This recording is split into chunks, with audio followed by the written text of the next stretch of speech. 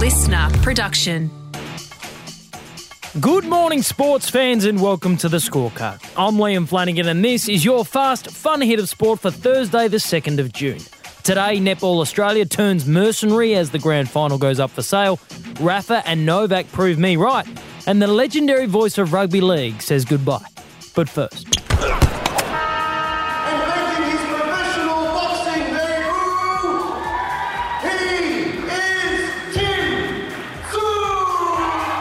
From the moment he made his professional boxing debut against Zoran Cassidy in December 2016, Tszyu has been on a mission.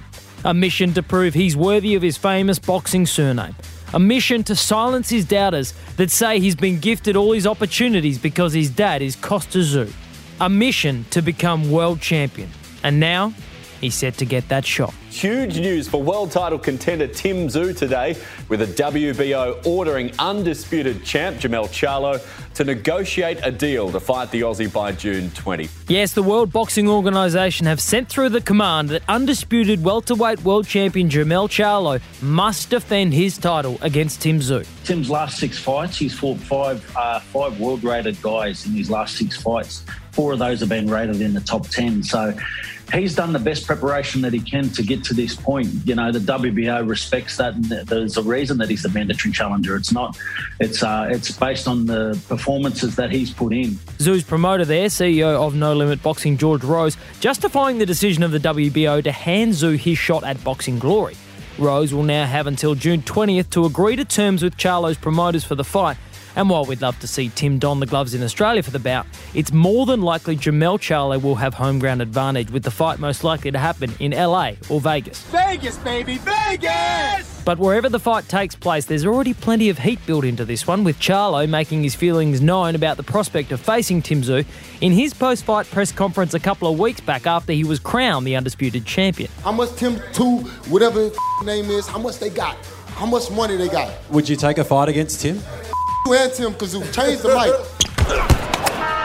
And I had a dream. I wanted to be a sports commentator, and I didn't want to be Michael Slater. I didn't need to be Peter Sterling or Wally Lewis or Murray Rose. I just wanted to be a sports commentator. And for the last 55 years, Ray Rabs Warren has done just that. From cheering home world records in the pool... It's wearing her down. O'Neill in front of it. The line is getting her. O'Neill's in front of it. The line coming at her. Hang on, Susie. Hang on, Susie. 5 to go. You're going to do it, are you? Susie. Yes, yes, yes. She's done it. So calling the gallopers at Rosehill. It's still Market Gold in front of the 100.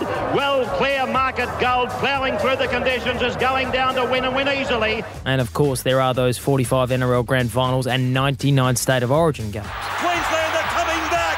Darren Smith for Langer. Langer gets it away. Here's the big fella. Gets the pass on. Coyne goes for the corner and gets the try. But yesterday, Rabs announced that at 78 years of age, he's leaving the commentary box for good. In a statement, Rabs confirmed that he would be retiring and won't be calling next week's State of Origin series opener, which would have marked his 100th commentary stint of the greatest rivalry in Australian sport. Instead, Rabs, the voice of rugby league, will sit back and enjoy Wednesday night's game like the rest of us, watching on TV.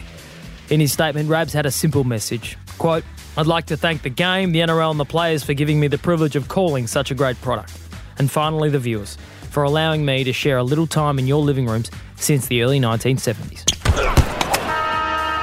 Hey, remember yesterday on the scorecard when I was talking about the French Open quarter-final between Novak Djokovic and Rafael Nadal, and I said this? Since he played and won the French Open for the first time back in 2005 as a 19-year-old, he has a win rate of 97.2% at this tournament.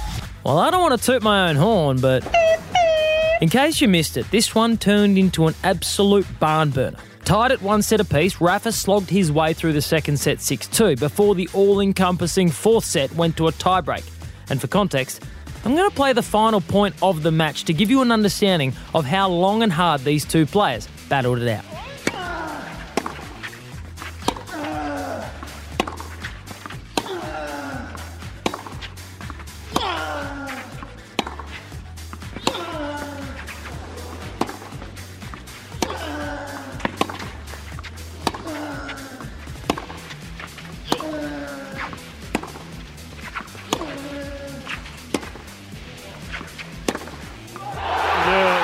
very much, Nadal.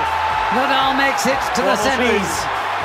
And was this his biggest obstacle between him and a 14th Roland Garros title? After 4 hours work, Nadal has set up a semi-final against number 3 seed Alexander Zverev as he chases his 14th French Open title to make it 22 Grand Slam victories overall. Incredible stuff. Next item up for beds is the right to host the Suncorp Super Netball Grand Final. Wait, that can't be right. Oh, it's happening. Going all the way back to 1997, when a national netball competition was first formed in Australia, the hosting rights for the Grand Final have been given to the team who wins the major semi-final, i.e. the best team in the comp. But this year, Code Sports reports that the Western Australian government has dropped some big bucks for the privilege to host the decider in Perth. As to why Netball Australia broke with tradition and sold the game? because we were broke. Yeah, money. The last 2 COVID-interrupted seasons have left the governing body in a precarious financial position, so the cash injection was much needed. But on the upside, the West Coast Fever are currently sitting second on the ladder, so there's a chance that Perth could have a home team in the grand final.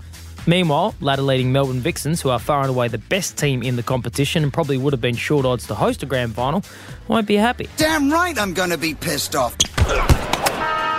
And that is your fast fun hit of sport for the day. I'm Liam Flanagan. Catch you tomorrow on the Scorecard. Listener.